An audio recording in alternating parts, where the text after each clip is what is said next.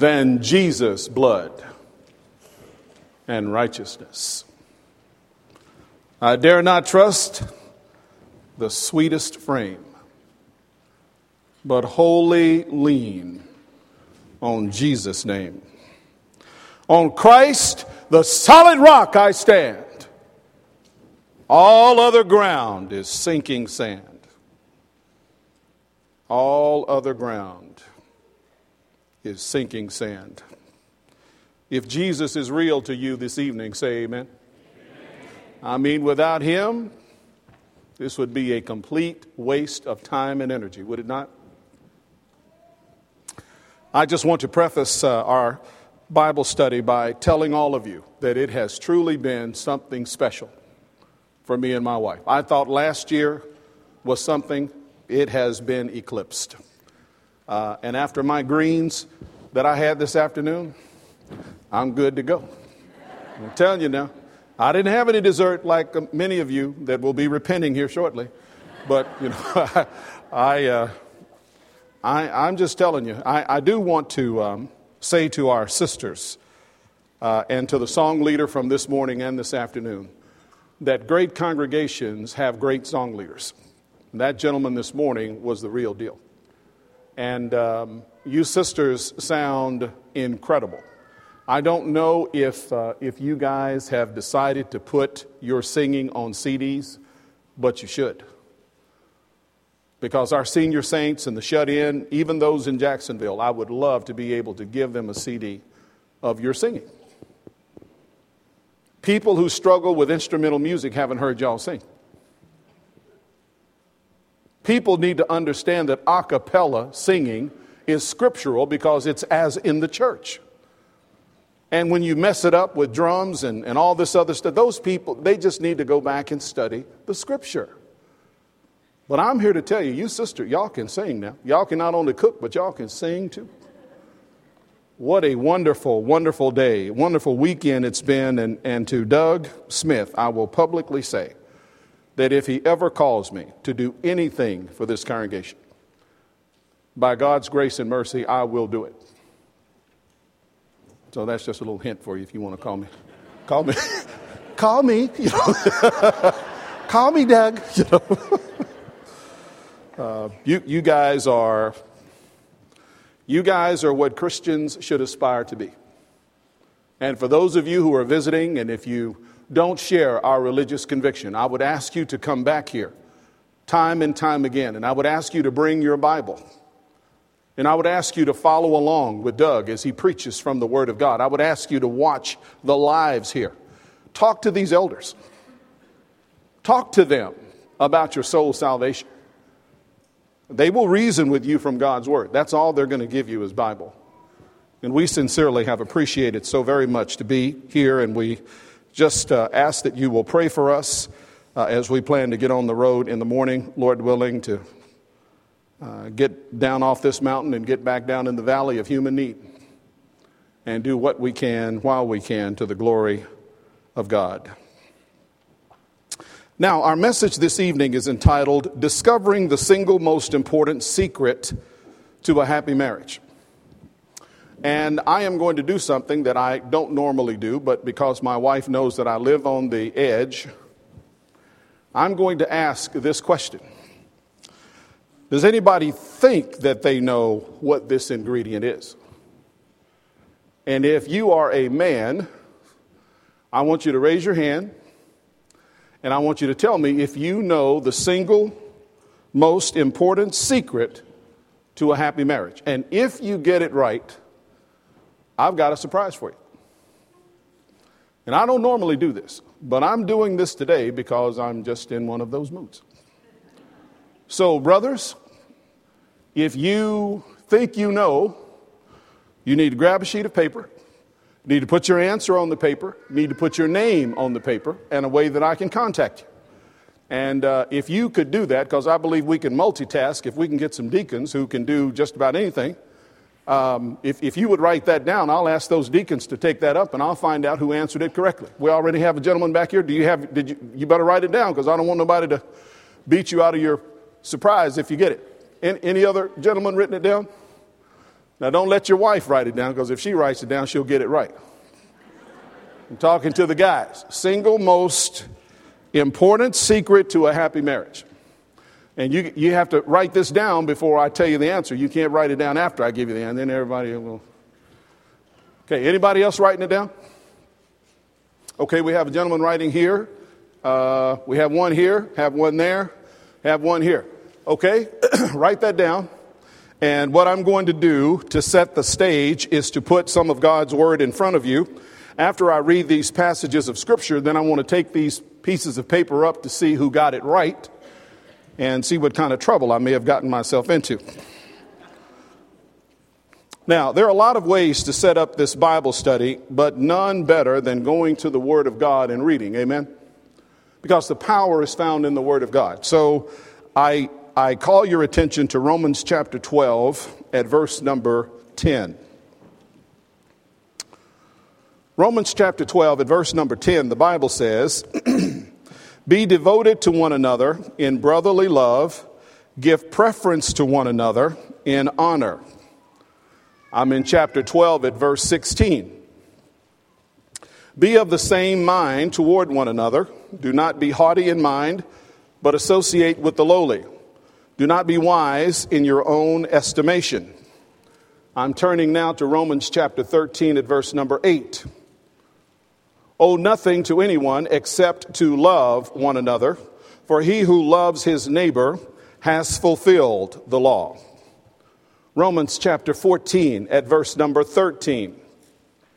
"Therefore, let us not judge one another anymore, but rather determine this, not to put an obstacle or a stumbling block in a brother's way." I'm going to Romans chapter 15 at verse number 7. "Therefore, accept one another, just as Christ also accepted us to the glory of God." Same chapter, verse 14, where the Bible says, "And concerning you, my brethren, I myself also am convinced that you yourselves are full of goodness, filled with all knowledge, and able also to admonish one another." I'm going to chapter 16 of the book of Romans at verse number 16. "Greet one another with a holy kiss. All the churches of Christ greet you." I'm in 1 Corinthians chapter 1 at verse number 10. "Now I exhort you, brethren, by the name of our Lord Jesus Christ, that you all agree, and that there be no divisions among you, but that you be made complete in the same mind and in the same judgment." I'm now going to 1 Corinthians chapter 16 at verse number 20. "All the brethren greet you. Greet one another with a holy kiss." I'm now going to 2 Corinthians chapter 13 at verse number 12. "Greet one another with a holy kiss." Galatians chapter 5 at verse number 13. "For you were called to freedom, brethren. Only do not turn your freedom into an opportunity for the flesh, but through love serve one another." Let's go to Ephesians chapter 4 at verse number 2. "With all humility and gentleness, with patience, showing tolerance for one another in love." Chapter 4 at verse number 32. "Be kind to one another, tender-hearted, forgiving each other, just as God in Christ also has forgiven you." Ephesians chapter 5 at verse number 19. "Speaking to one another in psalms and hymns and spiritual songs, singing and making melody with your heart to the Lord." Chapter 5 at verse 21. "And be subject to one another in the fear of Christ." We're now going to Colossians chapter 3 at verse number 13. "Bearing with one another and forgiving each other, whoever has a complaint against anyone, just as the Lord forgave you, so also should you." We're now going to 1 Thessalonians chapter 5 at verse number 11. Therefore, encourage one another and build up one another, just as you are also doing. We're going to Hebrews chapter 13. Hebrews chapter 3, rather. Hebrews chapter 3 at verse 13. But encourage one another day after day, as long as it is still called today, so that none of you will be hardened by the deceitfulness of sin. Hebrews chapter 10 at verse number 24.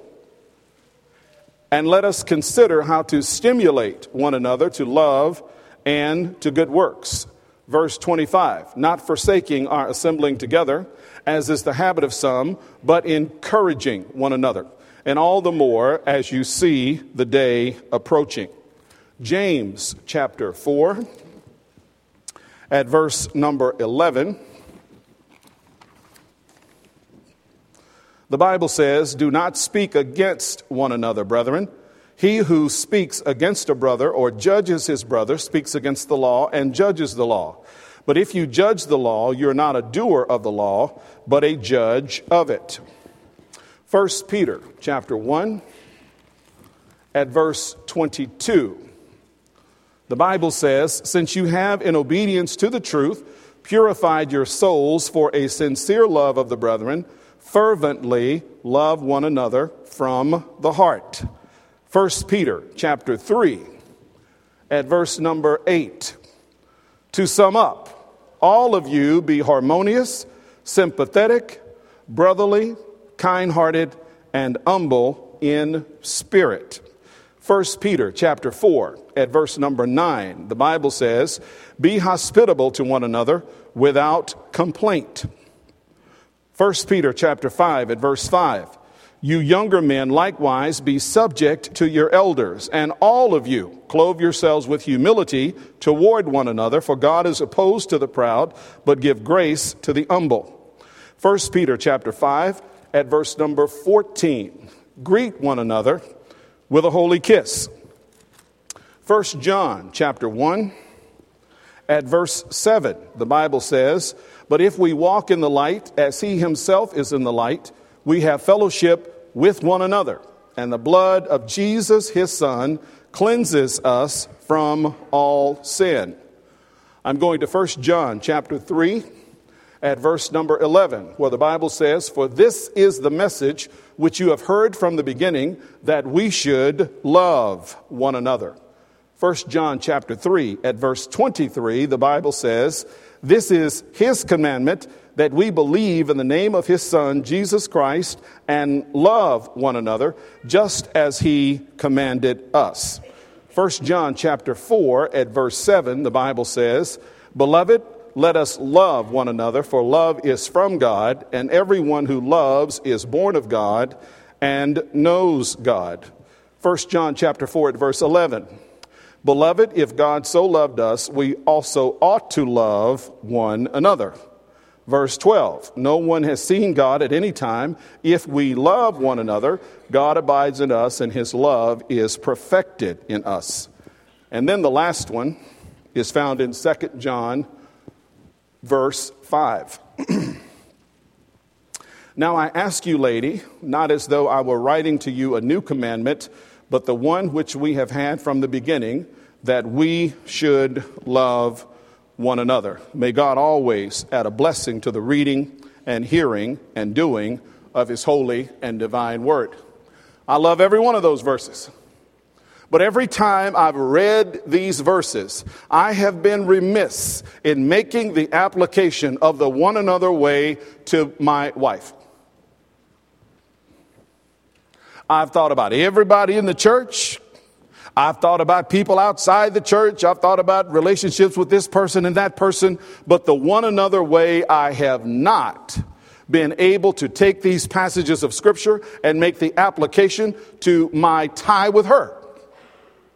Now, I know you guys have done that. I'm just telling you, I haven't been able to do it. And in order for you to understand the single most important secret to a happy marriage, the one another way, and these passages of Scripture are crucial in understanding what that notion is all about. Now, how many guys finished their work? Okay, could you bring those down, please? Since I don't want to take up any more time than I have to.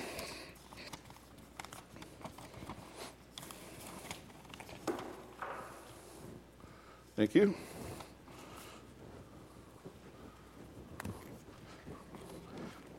I'll put you to work.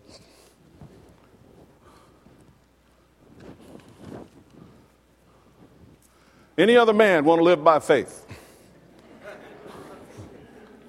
Okay, now Doug is going to look through here because the answer to the question is empathy. It's empathy.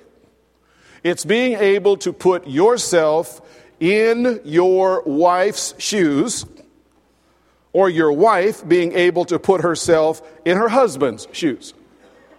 If you cannot do this, and some of you have been doing this for years, you probably have not heard it used in terms of being empathic, but that's exactly what you're doing. You're not only listening with the way that they process things, but you're hearing and you're reacting. You're not hearing and reacting as a man. You're trying to make sure that you're clear on what your wife has said so that you can respond to her in an appropriate way. When your wife comes to you and says, honey, I have a headache, you don't say, take 2 aspirin and call me in the morning. Because if you say that, you're going to be living in the doghouse for the next 6 months. If she says, honey, I have a headache, what is she really saying? Guys, what is she really looking for? 3 letters. One of them starts with a T. TLC, that's what she's looking for. The last thing she needs from us is to, go take 2 aspirin. You don't think she knows that she can take 2 aspirin?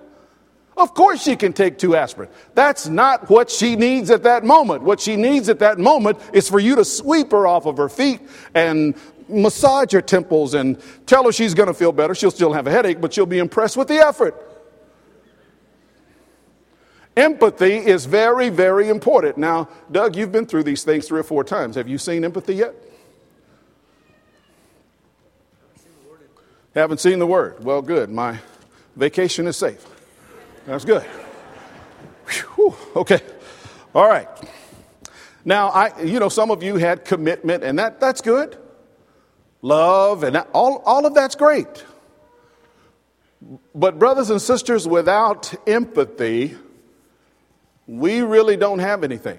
What did Jesus do in Philippians chapter 2? What did he do? He took on the form of a bondservant and became a man. He didn't stay in heaven and say, hey, I wish y'all good luck. That's not what he did. He actually demonstrated what we are talking about this evening.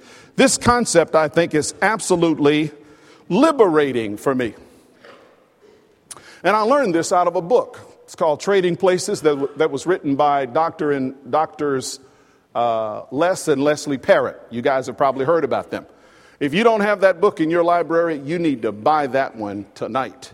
I would go to Amazon.com and I would get a used copy and spend less than $5 on it. That's what I would do. But it is a quick read, but it is a great read. And it will give you these steps as to how you can actually be more empathic in your relationship. If you could develop a bottle of this instant empathy, where would you apply it in your marriage? Well, I know where I would apply it in mine. I would apply some to my ears. See, because sometimes I need to hear what my wife is not saying as opposed to what she's saying. You guys know what I'm talking about? You walk in the room and her her lip is so long you could walk on it. And you ask her, honey, how you doing? I'm fine. Well, that's what she said, but that's not what she means. So it's incumbent upon you to find out what she means by nothing is wrong. Because if you don't, then you're not doing your job. You haven't been studying your mate. It's our job to do that. They study us, don't they? I mean, we can't get away with anything. You can't even sneak a candy bar in the house. In my way, hey, what's that in your hand? Nothing. Nothing. Yeah, that's a payday, isn't it? Well, I'm already busted. She's looked right through my pocket. I mean, it's not even fair. You need to repent. It's not even fair. Come on, give me a break. I need eyes to see. I need ears to hear. I need a heart that hurts. I need to be genuinely concerned, brothers and sisters. And my wife knows that I need to be this way. I need hands that will help and serve. And I need an attitude of acceptance.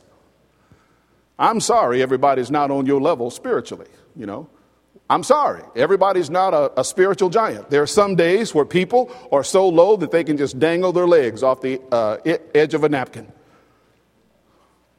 People get depressed. People get disillusioned. People become confused, and somebody needs to go and help them. Well, if you can't be empathic, you need to stay away from those people.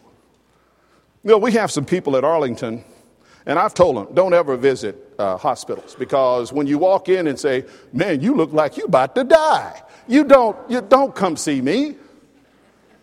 Stay away from the hospital. Stay away from that kind of work, because you would do more harm than good.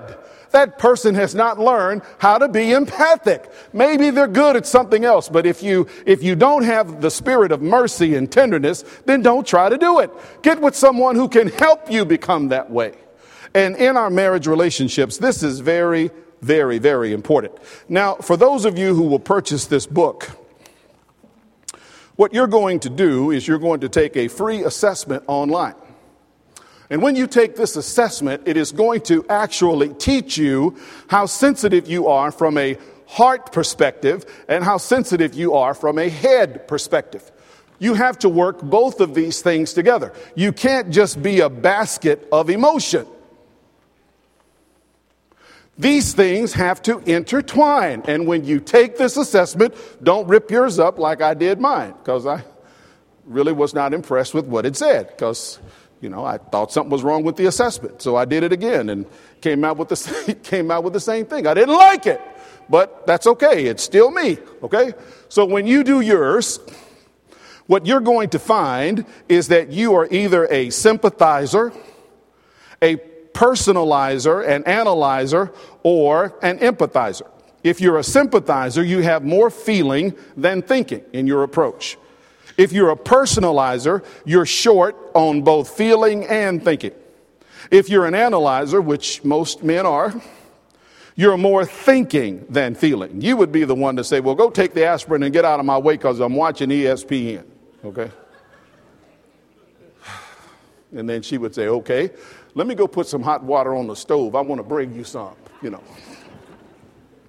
empathizer, a good measure of both thinking and feeling. And that's where we want to try to be, because that's the model that Jesus set for us. He was a thinker and he was a feeler. He knew how to put both of those together. I think that you will enjoy taking that inventory when you go to relationships.com and look that up and purchase that book and use that information to help you draw closer to your mate. Now, I want you to turn over to 1 Peter chapter 3 with me. I love this passage of Scripture because it's a passage of Scripture that really keeps me on the ground. Normally, when I share this passage of Scripture with a couple, I will ask the sister to read the verses that are applicable to her. The apostolic command to wives starts at verse 1 and it goes down to verse 6. What I find most men doing is taking apostolic commands that are directed toward women and they try to superimpose their will over those verses. You can't do that. We have enough stuff that we need to be working on for ourselves. Amen? Well, sisters, in this passage of Scripture, you have to deal with these first 6 verses. We, as men, husbands, godly husbands and fathers, we have to wrestle with verse 7. There's enough stuff in verse 7 where we could end up losing our souls. So just because it's only one verse, trust me, God, through the Holy Spirit and having this written down, knew exactly what we needed in this passage of Scripture. But let's see what he says to the wives, beginning there at verse number 1. As a matter of fact, if you are a wife, would you please stand? Sisters?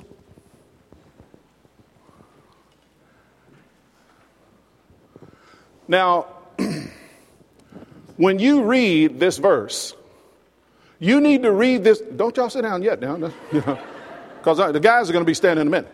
When you read this verse, you need to read this verse as if Paul were speaking to you, because he is. He's not speaking to your husband. He's not speaking to your children. He's speaking to you. So what you have to ask yourself is, are you being obedient to these verses? Not are you being obedient to your husband, are you being obedient to the apostolic command? That's the real question. And the reason why people don't like to counsel with me is because I'm pointing them to the Scripture. It's not what Bill Davis says. It's not what Doug Smith says. It's what God's Word says, isn't it? Isn't it? Okay, so when I read this, I just want you to ask yourselves, yes, I'm being obedient to this passage of Scripture. Yes, I'm being obedient to these apostolic commands. And if you're not, then what are you going to do? You're going to repent and start doing it, right? Thank you. Okay. In the same way, you wives, be submissive to your own husbands, so that even if any of them are disobedient to the word, they may be won without a word by the behavior of their wives. So the next time y'all come and say, well, I told him and told him and told him and told him, and he's still doing the same thing. When you read this, what does it say? That's not what it says. You can actually win him without telling him and telling him and telling him. Isn't that what it says?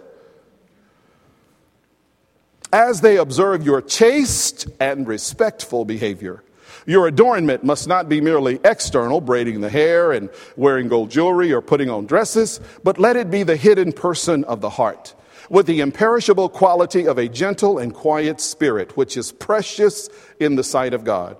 For in this way, in former times, the holy women also, who hoped in God, used to adorn themselves, being submissive to their own husbands, just as Sarah obeyed Abraham, calling him Lord, and you have become her children if you do what is right without being frightened by any fear.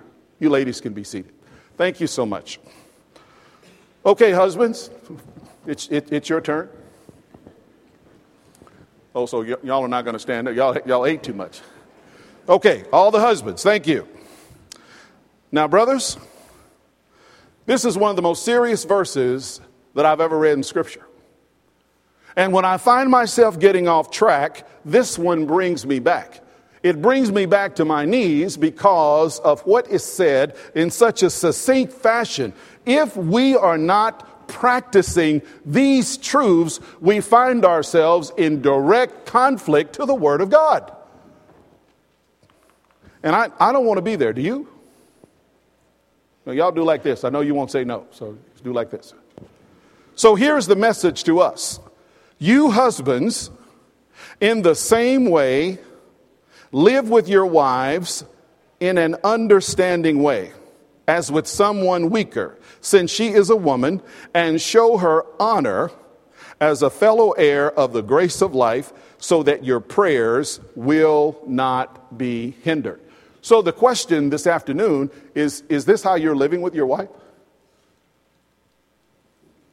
Now, if we were to ask your wives, they would have something to say. But that's not the real concern, is it? The real concern is, what did your conscience just say about your obedience to this passage? See, that's why it troubles me when, I do all this preaching and do all this teaching, and if I don't live with my wife in an understanding way when I pray to God, my prayers are bouncing off the ceiling. And God won't even hear me when I pray. That's how serious this is. So the real question, brothers, is are you being obedient to this passage of Scripture? And your conscience has already answered for you, and my conscience has answered for me. Thank you so much for standing. If we were to go to Ephesians 5, then we would see a reversal, would we not? In Ephesians 5, the guys get this whole truckload of stuff. So when you go back to Ephesians 5, you can do the same thing. Where it says husbands, that is directly for husbands. When it says wives, it's directly for wives. But I'm telling you, we take those passages and we beat each other over the head with them. You know, guys say things, well, she's not being submissive to me. Oh, well, why should she be submissive to you? Because that's what the Bible says. Okay, well, when was the last time you washed her feet? What? When was the last time you washed your wife's feet? What you talking about, literally? No, I'm not talking about literally. I'm talking about spiritually. When was the last time? When was the last time that you saw a need and you actually stooped to lowly, abject service and you served your wife? When was the last time you did that? There's no sense in you getting all bent out of shape about the fact that she's not being submissive to you because God will take care of her. I'm more concerned about you. Are you the kind of person who is reflecting Jesus in your life so that she will want to submit to you? That's the real question. That's why I'm telling you, everybody has their own stuff that they need to be working on. Do you not agree?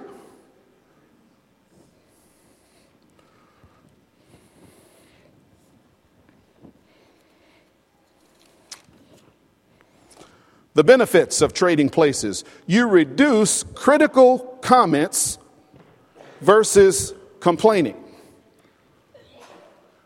You know, I actually think that people that complain actually have healthy marriages. It's okay to complain. It's when you start criticizing. It's when the air can go out of the balloon if we're not careful.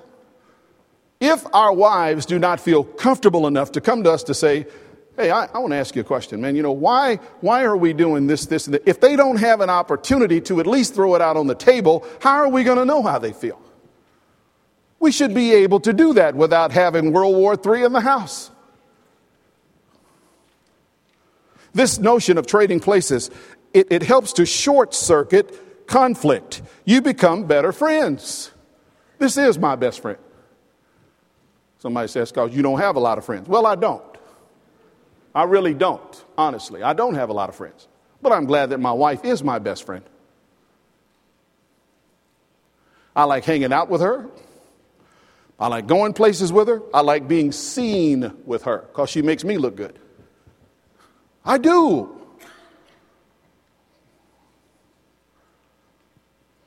We knew a guy in Nashville who spent so much time at the church building. You know, they used to go in separate cars, he and his wife. They got a divorce about 6 years ago. It's probably been longer than that. Every time I turned around, this guy was at the building. At the building, at the building, at the building, at the building, at the building, at the building, at the building. He would sit over here, his wife and kids would sit over there because he had to go to the building. He lost his wife, he lost his family, because he had to come to the building. The young couple that have pledged their engagement, if there's one thing that I could recommend to them, it's to do something together in the body of Christ. Do something with your wife. Do something with your husband. Pull from the same end of the rope. One of the other benefits of trading places, it helps to build a deeper commitment. And it helps you give and get grace more freely. Those of you who have studied the statistics also know that married people live longer. Married guys live longer. It's almost up to 8.5 years now. Guys who are happily married. Our blood pressure is better. Our attitude is better. That's just one of the many benefits of being married. And you can also help each other realize their dreams. I know you guys have heard of a fellow by the name of Nathaniel Hawthorne, who wrote the Scarlet Letter. You know, that old boy lost his job and was down on his luck. His wife, her name was Sophia, she came in and she said, you know, I know in my heart of hearts that you want to be a writer. So, honey, I want you to write. And he says, well, how are we going to pay our bills? We don't have money. You know, that woman had squirreled away enough money that they paid their bills for the next year and a half, and he wrote the Scarlet Letter, and the rest is history. See, there was a woman who understood her husband. Here was a woman who put herself in his place. She walked in his shoes, and she gave him a serendipity, and she encouraged him. That old boy wrote the Scarlet Letter, and I'm here to tell you, I don't think they ate beans too many days after that book got out. But that's what it's all about. Ooh, I love that story.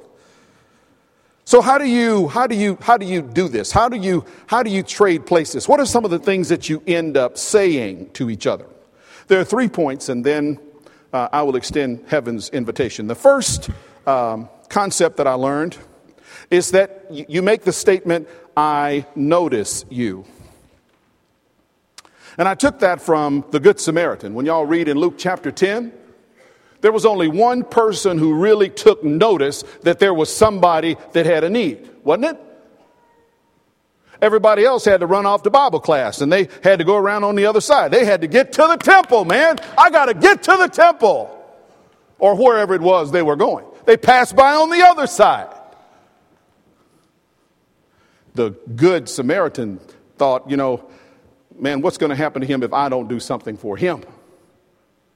You have to see it, brothers and sisters. You have to get out of yourself. You have to know that there's a concern and then launch out and try to do what you can. The second concept is I feel with you. I mean, I not only notice you, but I'm understanding where you are. And because I understand where you are, I'm going to act to help you.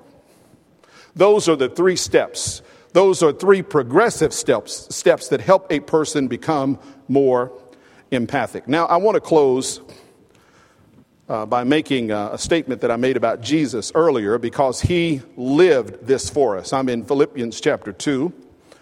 I want to read this into your hearing.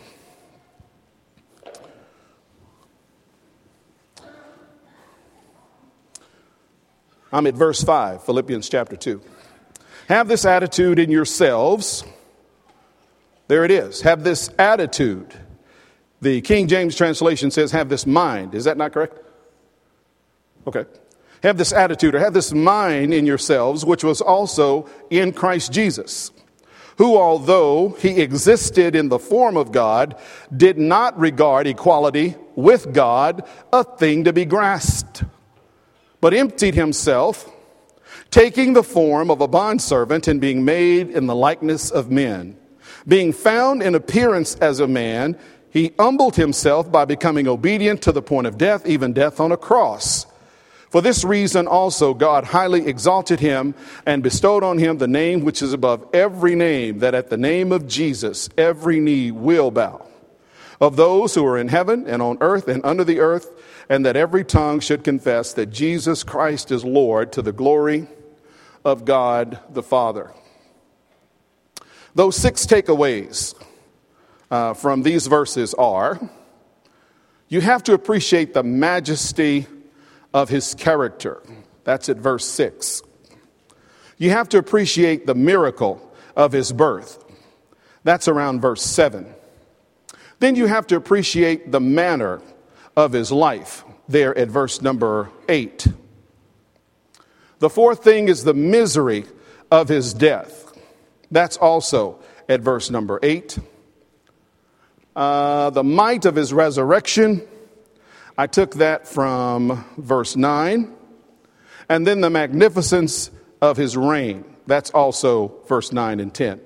So those 6 characteristics that can be gleaned from this section of Scripture just shows you how Jesus actually showed and demonstrated what it means to be empathic. And then we can make the application to and in our own lives. So what happens to people who fail to make this change in their relationship? They don't aspire to be empathic. They don't aspire to have the heart or the hands to help and serve. What happens to these people? Their relationship really dies on the vine for lack of knowledge because they don't want to learn. There's a lack of motivation. They lack prioritizing their relationship, and they're unwilling to change. And I bump into them all the time. A couple of days ago, I just told you, this guy was sitting there arguing with his wife in my mother-in-law's house. First thing out of his mouth, I don't need counseling. What kind of counselor are you anyway? I didn't say a word. But I will tell you today that I want to be more empathic. I want to be more sensitive. I want to be more understanding, not only with my wife, but with people that I come in contact with, so they will be able to see the beauty of Jesus in me. How about you? I'm sure you want the same thing. I don't know what your situation is this afternoon, but I know what mine is, and that is I need the Lord. I need him now more than ever. I want him to order my steps. I want him to put steel in my backbone so that if something needs to be said on his behalf, I pray that he will give me the grace and the strength to say it. And when it's time for me to shut up, like it is right now, I will know when to quit. But the bottom line is I'm not losing my wife. I told y'all that last year, and by God's grace, I'm telling you again, I'm not losing my wife. I'm not. If she ever tells me that she's leaving me, I'm going to get my little suitcase, throw my stuff in there and say, where are we going? I'm in it for the long haul. There is nothing, are you listening to me? There is nothing that my wife can do that will cause me to leave her. Nothing. And if you think I'm blowing smoke, you don't know me very well. Those of you who are sitting here and sitting up all close to your spouses and looking all good and happy, you've said the same thing. And if your husband was standing up here, he'd say the same thing I'm saying. I think that's what it's all about. Our young people need to know that there are couples who are still serious about doing it God's way. Amen? That is the bottom line. And when our head presses a dying pillow, and whatever is said at our funerals, it really doesn't matter what they say, is it? I mean, you're living your funeral every day. And whatever they say, it really doesn't matter because you can't hear it anyway. You and I need to live every day as if it were our last day. And let's fall toward the flag. Let's fall toward Jesus. Let's give him our best. If you're here this afternoon, you don't share our religious conviction. You've never obeyed the gospel of Jesus Christ. It's clearly articulated in this Bible. He wants you to hear his word. Romans chapter 10 at verse 17. He wants you to believe it. Hebrews chapter 11 at verse number 6. He wants you to repent of your sin. Acts chapter 17 at verse 30. He wants you to confess that Jesus is Lord. Romans chapter 10 verses 9 and 10. And I really enjoy studying that passage with my denominational friends who say that they pray Jesus into their heart. I just ask them, can you show me that verse in the Bible? Well, Romans chapter 10, verses 9 and 10, it says, with the heart man believeth unto righteousness, and with the mouth confession is made unto salvation. You can come unto my front door all day, but until you come into, you're not in my house. And whoever fixed those greens this afternoon, she can say, would you come into my house, Brother Davis, and get the greens? And I can stand outside and say, I'm unto your house, but I'm not into your house. You got to come up in there if you want the greens. If you want salvation, you got to get into Christ. You must be baptized in water for the forgiveness of your sin. Mark chapter 16, verses 15 and 16. And then the journey begins, being faithful to the Lord. Every day you confess that Jesus is Lord, whether you admit it or not. You do. It's by the way you live, by the way you act, by the way you behave. We're saying that we believe that Jesus is Lord. Oh, you guys know that this message has really been for us, hasn't it? There were some gentlemen that told me as I was leaving the fellowship hall, well, you stepped all over my toes today. Didn't have a chance to give him my famous line. God's word never shoots that low. God is interested in your heart. And if he really had been convicted, he would have been down here on this row with those 3 young men who showed the courage that they showed this morning. That's the purpose of the song of invitation, is it not? You think we just have songs of invitation because it's tradition? Y'all know we don't have tradition in churches of Christ. Do we? Why do we extend the invitation? Hopefully we extend the invitation because we believe people are going to come to Christ. We believe that people are going to respond to Jesus. People just not walk away and say, well, I know I'm good. No, you're not. And I'm not either. Every time God's word is preached, I'm convicted. Aren't you? Well, if you need these elders to pray with you and for you, why don't you give them an opportunity to do so this afternoon? Why don't you leave this building with the balance of your afternoon to do whatever it is y'all do here in Montgomery? But you need to leave from here knowing that those men of God have prayed for you and prayed for your soul and prayed for your family. May God give us the strength and the courage to respond to him while together we stand and